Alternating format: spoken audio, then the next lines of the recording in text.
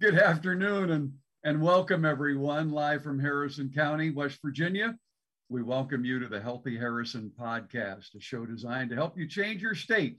We want you to live better, eat better, exercise better, rest better, and in general, improve your quality of life. I'm Gary Bowden, a Healthy Harrison board member, and our co-host is Amy Haberbosch Wilson. She's the vice president of the Healthy Harrison Board of Directors. Welcome, Amy. Thank you. We've got a slew of guests today, as anyone joining us can see. We're streaming this program live on the Healthy Harrison Facebook page, as well as on the statewide distribution network of our media partner, wvnews.com. Every week at this time, we're chatting with individuals who are focused on the same mission as Healthy Harrison. We're trying to foster measurable improvement to the health and well-being of the citizens in North Central West Virginia. And we hope someday to have a template that we can take out to many counties and the entire state of West Virginia. Today, we're not going to be pushing you into the gym. We're not going to be presenting you with a new diet. We're going to discover how mindfulness can improve your health by reducing stress, anxiety, and other personal challenges that we battle every day. We'll be chatting with David Harshbarger, or is it just Dave? Dave is fine, Gary. Okay, Dave Harshbarger. He's the wellness manager for WVU Health Sciences. He and his team, some of whom are with us, as you can see, and will be joining our conversation. They manage an on-site wellness program for more than 8,000 employees at WVU Health Sciences. The team members joining us today are Anthony Danko, who's a communications specialist. Welcome, Anthony. Laurel Falkenberry, who's a clinical therapist. Julie Brzezinski-Lewis, PhD and neuroscientist. And Nicole Gauthier-Schatz, a yoga teacher. Welcome, Nicole. Thank you. And I think I got everybody. Okay, and everybody can hear and see us. We're all cool to proceed. Okay, I wanted to make sure. Like Brady Bunch now. All right, well, yeah, it does look a little like that. Dave, you're team leader, so we're gonna lead off with you. Sure. Thanks, Gary, and Amy, thanks for having us. So, and in that we're talking mindfulness, we're gonna start off at the top, as you might say. What is mindfulness? How and when did someone decide that better health isn't just about nutrition and exercise? So I'll kick us off in terms of how we got started. And 5 years ago, Dr. Clay Marsh, who's our dean and vice president of the health sciences here at WVU, charged a group of us based on some survey results that showed that a lot of people, in fact, it was almost half of the people that responded to the survey, didn't really connect with a sense of purpose at work and felt stressed a majority of the time. And so the charge was, how can we take really what is our sick care environment and try and create more of a well care environment for our employees, our students, our staff on campus. And from that was born the mindfulness group. And all of us have sort of different roles on our campus in other areas, but have a common interest and background around mindfulness. And the group that is with us today has been delivering this type of a program for the last 4 or 5 years. And Anthony is in charge of kind of helping get that word out and connecting us with different groups on campus. And Anthony, I'll let you kind of speak to that if you would.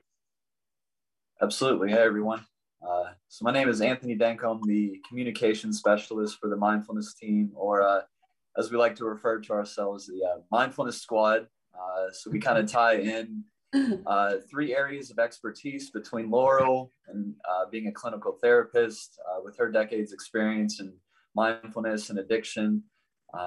Nicole Gauthier-Schatz with her nearly 3 decades as a yoga teacher and yoga therapist and stress management specialist as well in the Morgantown area. And then last but certainly not least, Julie Brzezinski-Lewis with her expertise being in neuroscience and actually a specification in researching mindfulness and its effects on compassion.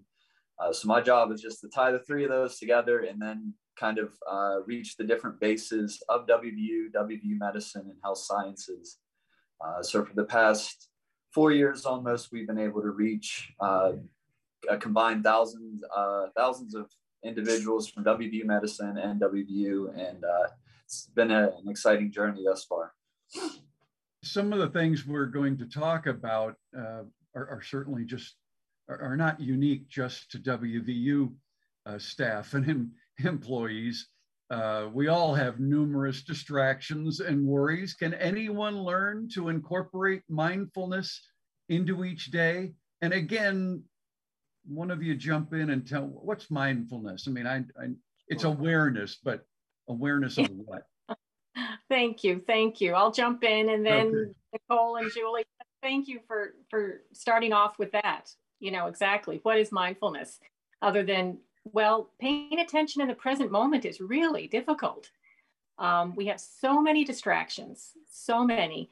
And I'll talk a little bit later maybe about the influence of the pandemic, but that has, well, I'll get into that later. But Jon Kabat-Zinn is called the father or the main person who brought over the idea of mindfulness from the East to the West, to the United States, to University of Massachusetts in Boston in the late 1970s. So his definition of mindfulness, which is used often as the basic definition, is mindfulness means paying attention in a particular way on purpose in the present moment and non-judgmentally. So it says a lot. So it's about bringing awareness back into your body, the connection of mind and body through the breath. This is the way that we come back into our body, is through awareness of the breath. This is the key cornerstone of mindfulness, is using the breath to come back into the body and to shows us what's happening. So mindfulness shows us what's happening in our bodies, emotions, and our minds, and connecting all of that. And getting a balance of acceptance of the present experience as it is, accepting the present experience as it is, and receiving the present moment, pleasant or unpleasant, without judgment, pleasant or unpleasant, just as it is, without either clinging or rejecting it. Without either clinging. Without judgment. Are we judgmental of ourselves?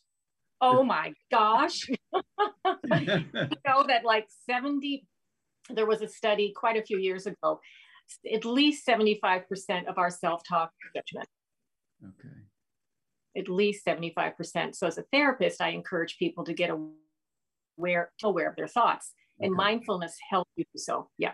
Yeah. Okay. Thank I like you. how you broke it down. And I don't know if you're all aware of the Healthy Harrison mission, but how does this mindfulness actually integrate with our mission?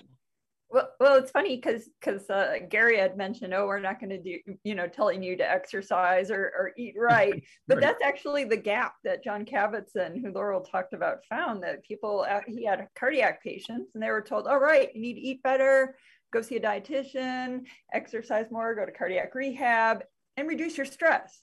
They didn't have tools to do that third element of restoring one to health. And so it's kind of, this is a little bit of a missing piece for people who are trying to become healthier.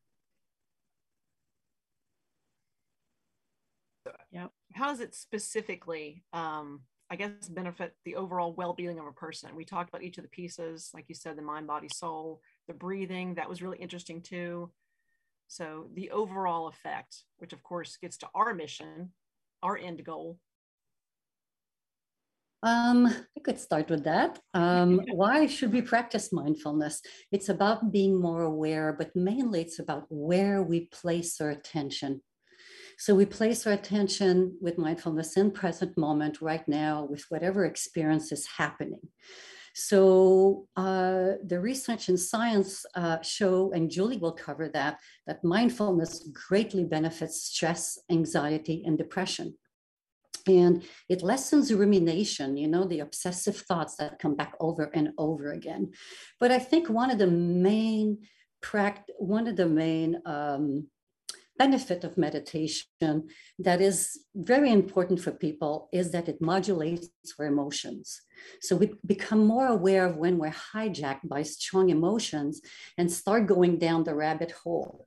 So we create space between us and the stressor. So we increase our ability to respond more calmly and with less reactivity. So your fuse gets longer. And that has a better response. It can have a very powerful effect on your physiology, for instance, such as reducing heart rate and blood pressure, releasing pent-up stress and pain. And we'll address the issue of pain a little later on. Well, I think that's a good way of explaining it. I'm starting to understand a little bit better. And we live in a world right now with these instant answers, instant gratification, social media culture. How much time do you all feel that we need to invest? And when can we really expect any kind of benefits from this? I know it's not overnight. But it's actually a little kind of close. So the next best thing, the one study that's actually become a classic in the field is on pain. And the participants in that study had never meditated before. They were, taught mindfulness for 4 days, and they had a reduction in their perceived and intensity of their pain and a change in their brain. And some of the studies that I did back in Madison, we had these super expert meditators with 10,000 plus hours of meditation. Compare those to just people who had learned a week ago how to meditate, and really they had the same pattern. So it's relatively simple to learn. And what's really kind of cool is just, these little short moments can make a difference, but that change of attitude that Laurel was talking about, that non-judgmental attitude, sometimes there's a study that was on burned out physicians, and a lot of people have really taxing jobs, that can take a toll on our mental health. And they did an 8-week course with mindfulness, and burnout on all dimensions was reduced. But what was really cool is they stopped the program, checked in on them a year later, and it was still reduced. So it's kind of promising. Well, that's really important then, because when I looked over that, thinking it is, we do live in this world where we want instant, we want the likes, we want to see results immediately. Nobody wants to, it's fine, it'll take a couple years. And we at Healthy Harrison, we continue to push these micro habits, just a little bit at a time, make little changes. To think that a little change like that, you're going to see an instant gratification, you're going to see an instant difference. I mean, that's huge. Right. And maybe not instant, but Right. But you're going to feel better immediately, or you're going to feel something. Yeah. Right. Going. Excuse me, but Amy, if you'd like a minute or two of a guided meditation, we can do that. I'll leave that up to you. That's really interesting too. Yes. I know we've talked about food before. We've talked about the exercising. Sometimes people think, okay, I walked a mile. Why don't my clothes fit differently? I just had a salad. Why don't I feel different? If it can make a difference in a minute or two, I think that's really interesting. Gary, I'm good with that. You want to do that now? Yeah, let's do it. I'm fine with that, because I know Laurel is on a tighter schedule today. So you can keep it to around a minute or so? Yeah. Oh, yeah. Let's do it. Let's do it. We'll do it. Okay. So everyone who's listening, if you would uncross your legs if they're crossed and sit up comfortably straight, not erect like a soldier, but comfortably straight, relaxing your body, but straight so the energy can flow. And then you may close your eyes or let your eyes fuzzy gaze down to the floor. Either one. Close your eyes if it's safe, feel safe and comfortable, or a fuzzy gaze to the floor. So go ahead and do that now. And now we'll begin by feeling your feet in your shoes. Feel your feet in your shoes, your toes, your feet. Feel your feet connected to the ground and the earth. Feel that connection of stability and strength.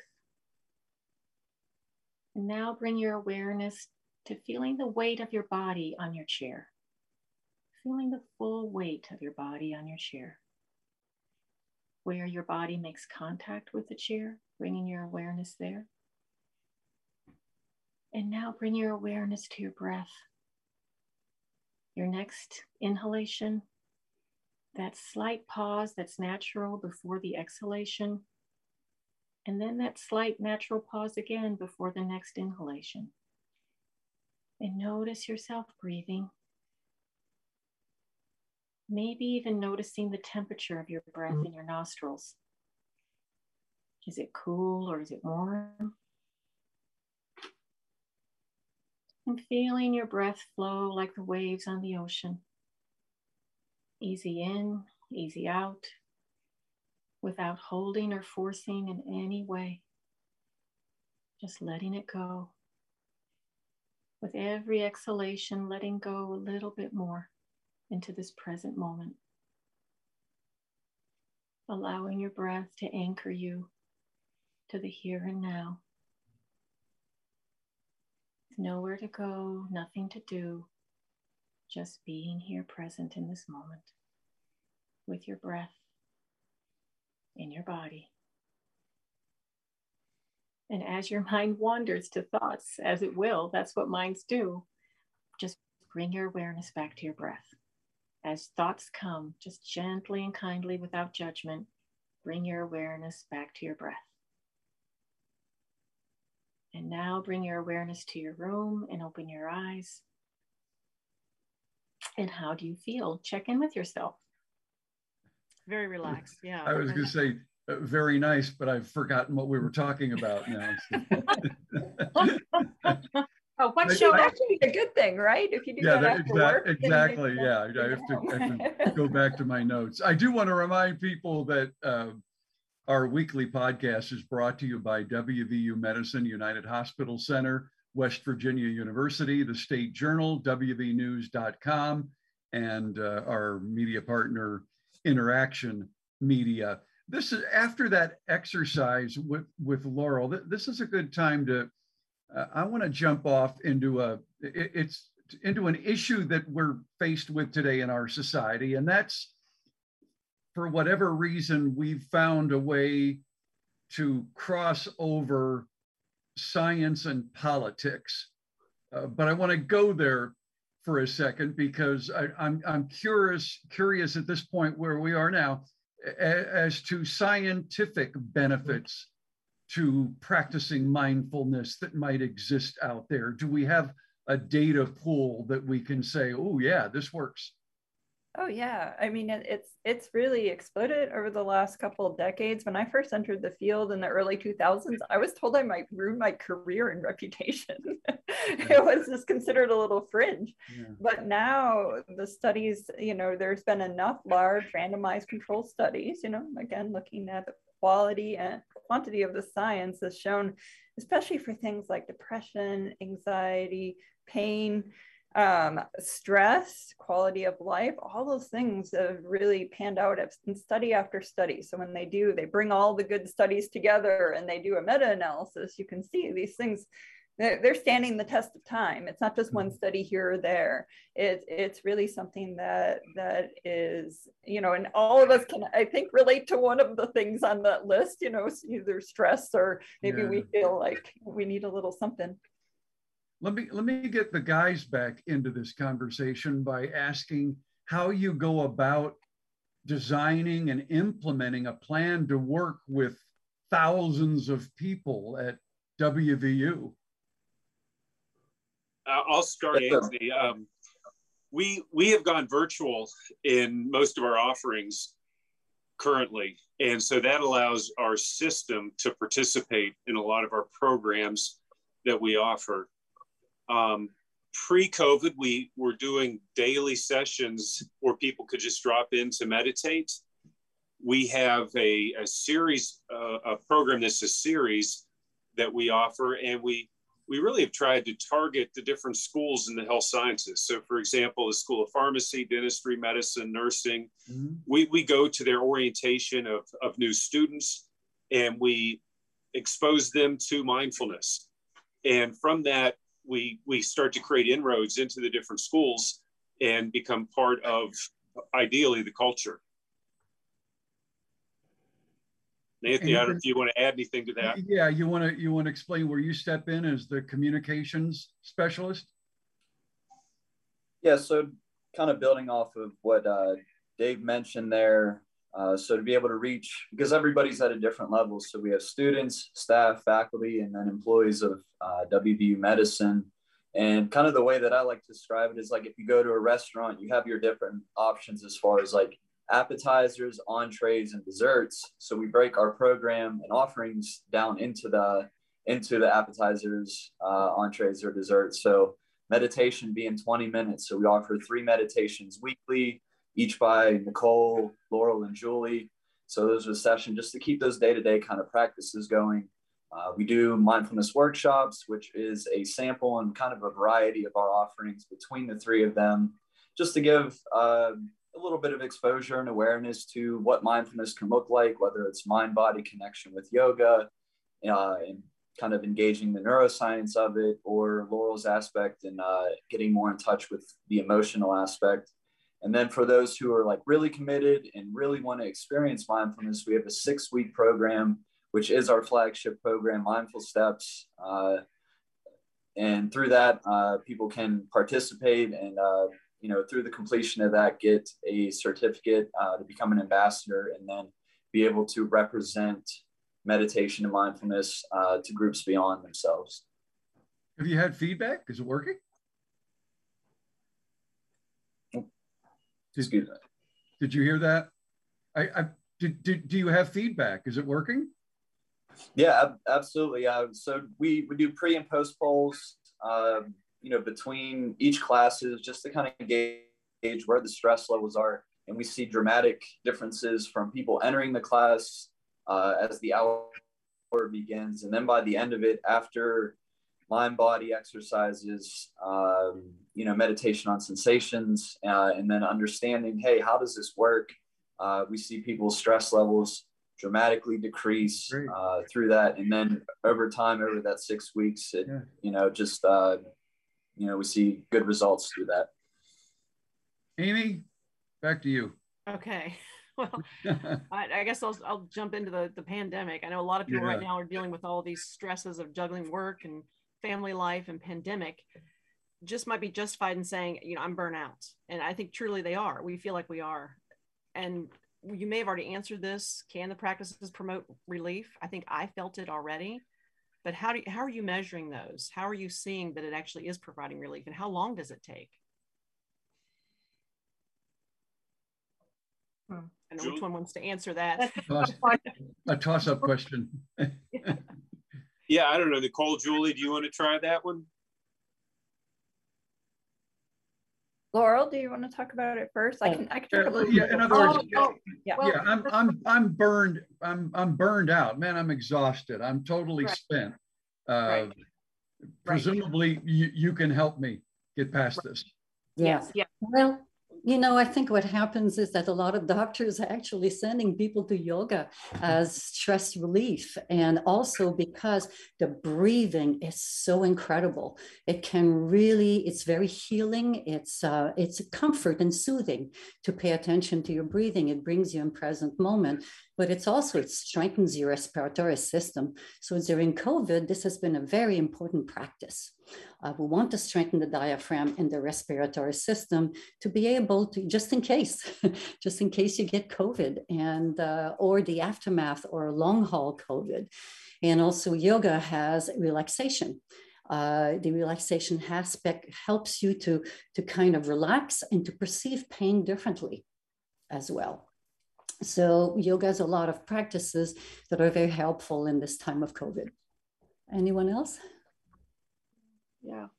Well, the emotional aspect, like we've talked about, when we meditate on the breath, we notice the emotion, we notice the thoughts, we notice the connection between thought and emotion. And being able to notice the emotion, and like Nicole said, getting some distance and lengthening that fuse, and noticing that you're able to work with it. You're able to notice that emotions come and go, that they don't stay. That thoughts come and go. Just the fluidity of it's not always going to be this way. And fear, our sense of fear has risen on many accounts, political, pandemic. So it's so important, like Nicole and Julie have talked about, to come into the present moment of I'm safe, I'm with my breath. And until you experience this, it's hard to talk about, right, Nicole? Right, Julie? I mean, it's hard to talk about. And Nicole was hoping to share a yoga pose or a breathing technique. We hope, Amy and Gary, that you could come to one of our 1-hour classes, because it's hard to convey all of this in this time. Sure. It makes sense. I mean, just the breathing, just that 1 minute. And I did look at the clock thinking, wow, it felt like it was longer than that. But I actually once did that in a scientific lecture with like 500 scientists. It was a academic conference, and wow, the whole energy of the room changed in just 20. I just did a 20-second one, and it's like a reset. It just take that energy, which is this momentum, and just let's take a little break from that. So when they're saying that they're burnout, how often should they do it? Is it once a day? I mean, when you're feeling it, is it a normal practice? Some of the burnout studies do have more of the traditional mindfulness-based stress reduction, which is maybe about half an hour to 45 minutes a day, but I think it could be less. Burnout has a few components that are really well characterized: that emotional exhaustion, that kind of numbness that can make people a little bit mean sometimes, like a little bristle, you get kind of a temper, and just you start to go down in your performance of whatever you're trying to do in life.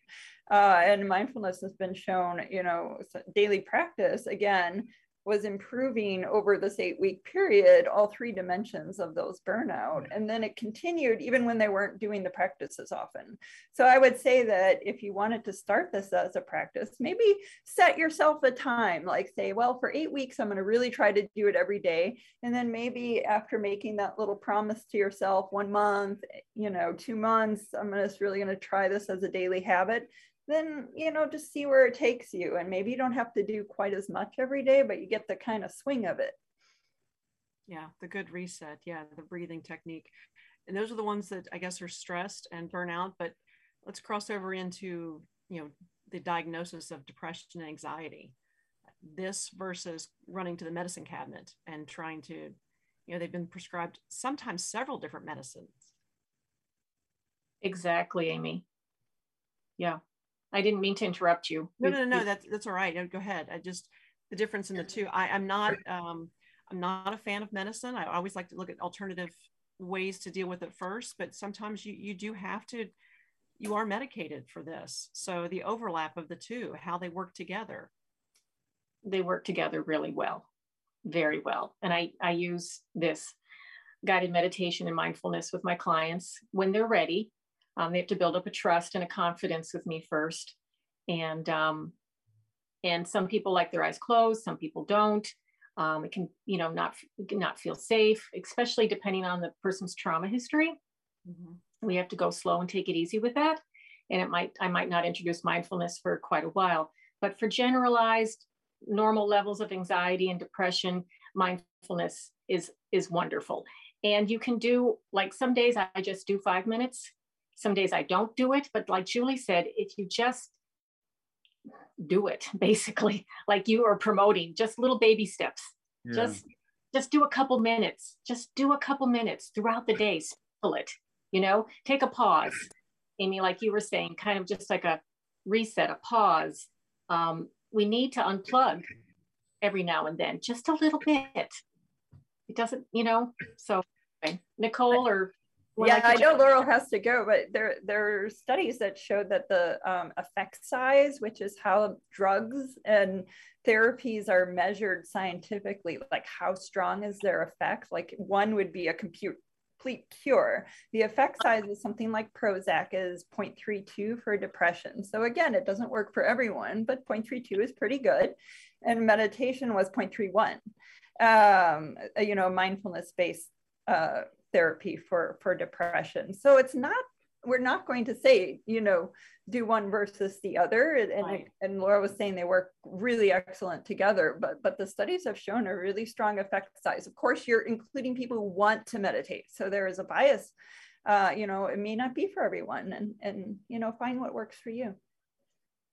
But seemingly someone successful at practicing some of these techniques might find that they don't need to go to the medicine cabinet anymore. They might not need the prescription. Is that a true statement? Yes. Yes. Okay. Yeah. Yes. Okay. That can happen. Okay. And Laurel, we do thank you. I know you mentioned you do have a commitment at 1 o'clock. We appreciate your insights and your help, and thank you for joining us. Yes, thank you. Thank you. I'll hope to meet you again in one of our classes. All right. And I do want to get to yoga. That's been brought up a couple of times. So Nicole, we're going to come to you in a second. I want to remind the folks watching again that we could not do this podcast weekly without our benefactors, and the folks that help us sponsor this weekly are WVU Medicine United Hospital Center, West Virginia University, the State Journal, WVNews.com, and Interaction Media. So in that I know you're our yoga specialist, I am going to come to you, Nicole, and I'm probably jumping ahead a little bit because I don't know that we need to explain totally what yoga is, but I'll let you answer. But what I was curious about is for someone that kind of knows that I wouldn't be able to sit still. I wouldn't be able to be anchored into a little area, changing, transitioning poses and all for very long. And maybe yoga is not right for them. So in addition to explaining how yoga can help, are there also practices that are movement oriented for people that, as I started out the long question, can't sit still? Yes, there is. So one of the practice can be what's called a walking meditation, which is simply walking very slowly, coordinating your breath with each step. And that can bring in present moment, induce a state of mindfulness, and you're moving. So for the people who can't sit still, so you can do this in nature, or you can walk from your office to the bathroom and take your step very carefully and breathe really slowly in and out of your nose. There's also other practices such as, excuse me, repeat a positive affirming word to yourself over and over again. Inhale, exhale, say peace. Inhale, say well-being or whatever. So these are helpful for people who really can't sit still. And then also, I'd like to do a little experience of this right now that's going to really help everybody. And I think it's going to be really easy. So we're all going to bring our right hand up to our face, about 4 inches away from our mouth. Got that? Good. Now I want you to imagine that your hand is a mirror, and that when you breathe out of your mouth, you're fogging the mirror. Everybody can do that. Now, when you inhale with your mouth open, you're going to unfog the mirror. So it's exhale, and then unfog the mirror, inhale.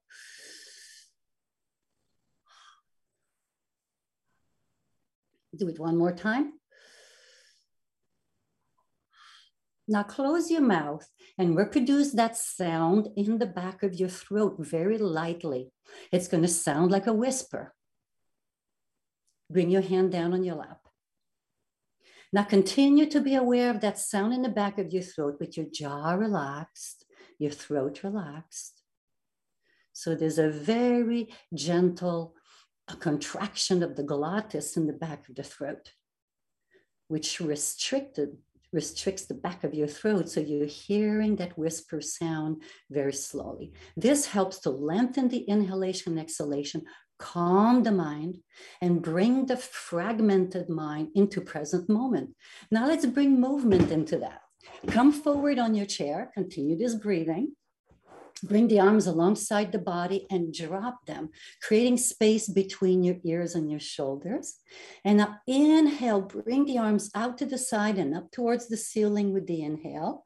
At the apex of your inhale, turn the palms out and slowly lower the arms all the way back down on the exhale.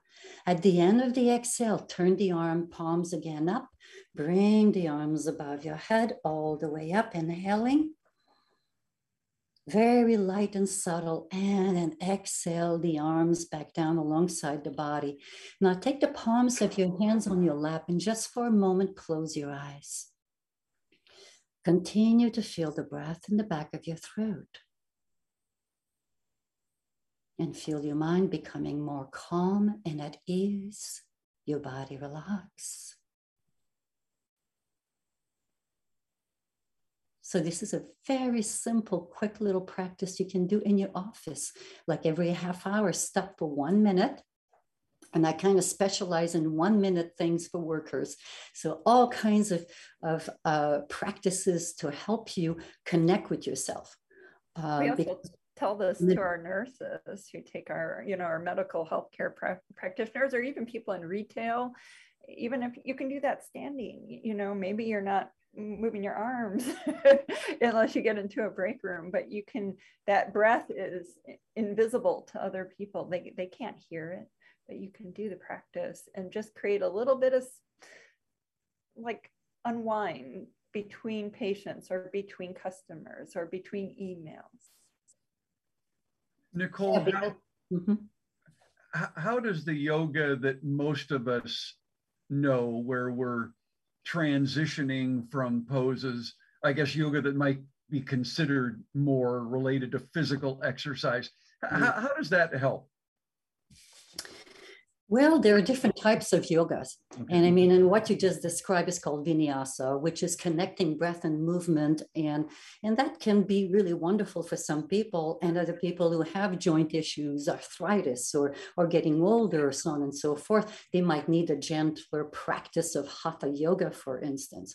So the benefits of yoga is that it greatly increases your body awareness. So you're more aware of your body's capacity for movement, and you can, adjust that.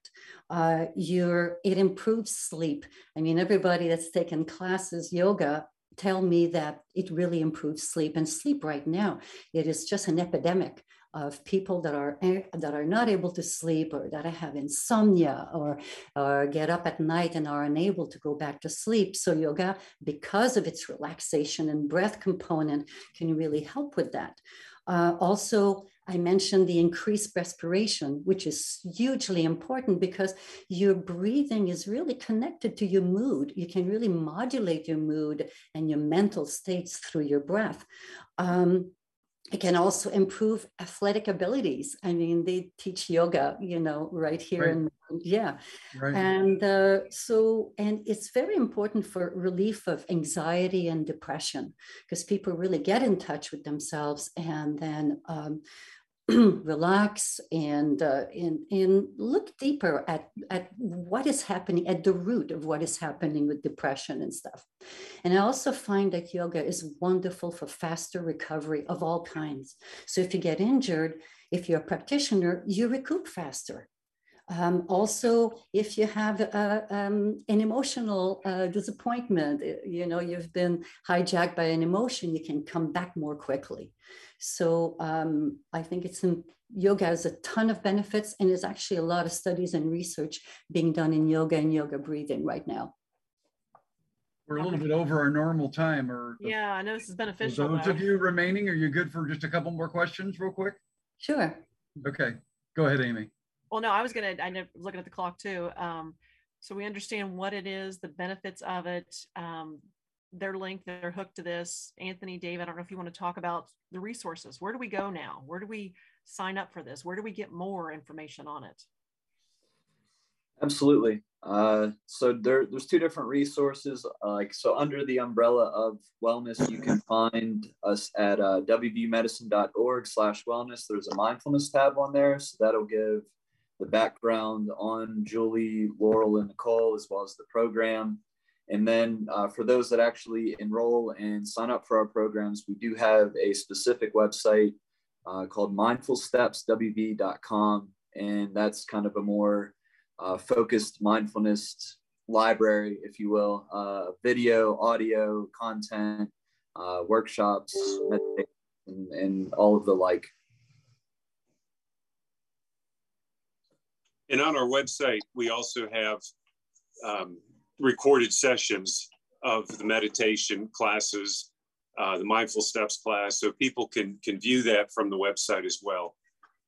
That's great. And a Facebook page that you can link to, or just look up Mindful Steps WV under Facebook. Okay. Good to know. Great information. And I guess the next question I have, virtual, we're doing a lot of things virtual. You say you can do some of this stuff. Do you recommend, or does it really matter, in person or take these classes on your own?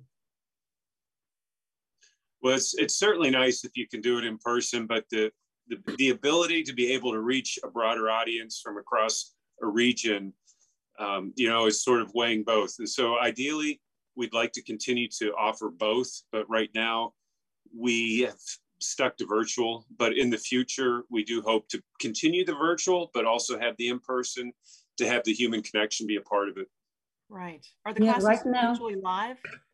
Yeah, right now I'm teaching yoga virtually at noon, like 3 days a week, and we'll add a Saturday class so anybody can join. And there's classes of different level. It's not ideal, of course, because I can't attend to each of my students, but I think it's working very well. Students really appreciate coming to class, and I think they're getting a lot of benefits because many of them are at work. And they actually can do the practices. We can do chair yoga, we can do restorative yoga, so we can do different types of yoga that is helpful for the person that is office bound, for instance. And it's still live, option. I think that's important. Then you can ask the instructors questions, or even if you are enrolled but asynchronous, you can still ask us questions, which is different than maybe being in a big course or just like downloading an app, which you wouldn't be able to ask any questions. Right. No, that's good. I love the options. I like, you can watch the recorded version if you want, if you have time, when you have time. Take the virtual class. You really don't have to go into the classroom, but yet you're still there, or just being in person, and you've got your options. Yes, at the end of class, I unmute everybody, and sometimes we're 15 minutes additional time with questions and what's helped them. And I think and it really connects us. I mean, we've formed a yoga community right online, and it's working. So I think that we have achieved something very important for people to relieve their stress and just feel part of a community. Support. Yes. We found that through every podcast, that support. You have to have support through this. So, and it looks like you all have that. Very much appreciate the whole team here today. Yeah, it's hard to cover all that we've covered in 45 minutes, but I know I still have a list of questions, but this was good. We appreciate you hanging on a little bit longer. I will say that to folks watching that John Paul Nardelli, our executive director, I know communicates with Dave Harshbarger, and I would hope that they can get together and maybe mention some of those or highlight some of those resources that would be available immediately to people on some of the Facebook pages and sponsor pages that where we talk about some of the things that Healthy Harrison is doing in our community. But thank you all. Yeah. Julie, Nicole, Dave, Anthony, wonderful. Good stuff. I liked it. Yeah. Yeah. Thank you. Yeah. Thank you for having us. Thank you so much. You're quite welcome. We're working so hard to try to present as many options as possible for people to find ways to improve themselves, on their own. We don't want them to have to ever go to the doctor. We want them to find ways to relax, to eat better, to exercise better, to get more enjoyment out of life. And I think some of the things we're doing, and certainly the things we've talked about today, are all an inspiration and can be very helpful to folks. Absolutely. So thank you again. Those of you that can stay on for an extra minute, I'm going to wrap up, but just hold on the call if you can. And John Paul might join us, and we'll just chat for a second before we depart. But I want to thank folks for watching us today. This Healthy Harrison podcast is brought to you every week. It's our goal to change your state of mind and ultimately change the state of health here and throughout all of West Virginia. If you want more help right now, visit healthyharrison.org or visit the Healthy Harrison Facebook page and give us a like if you would. You'll find lots of support, and you can stream past episodes of our podcasts on the Facebook page. Again, we'd like to thank our sponsors, WVU Medicine, United Hospital Center, West Virginia University, the State Journal, WVNews.com, and Interaction Media. On behalf of Healthy Harrison Amy and I thank you for joining us today. Next Friday, Amy and Brock will be talking with John Cooper and John and Julie of Clarksburg City Parks. Again, thanks to all for watching. Thanks to our guests. We appreciate it. See you next week.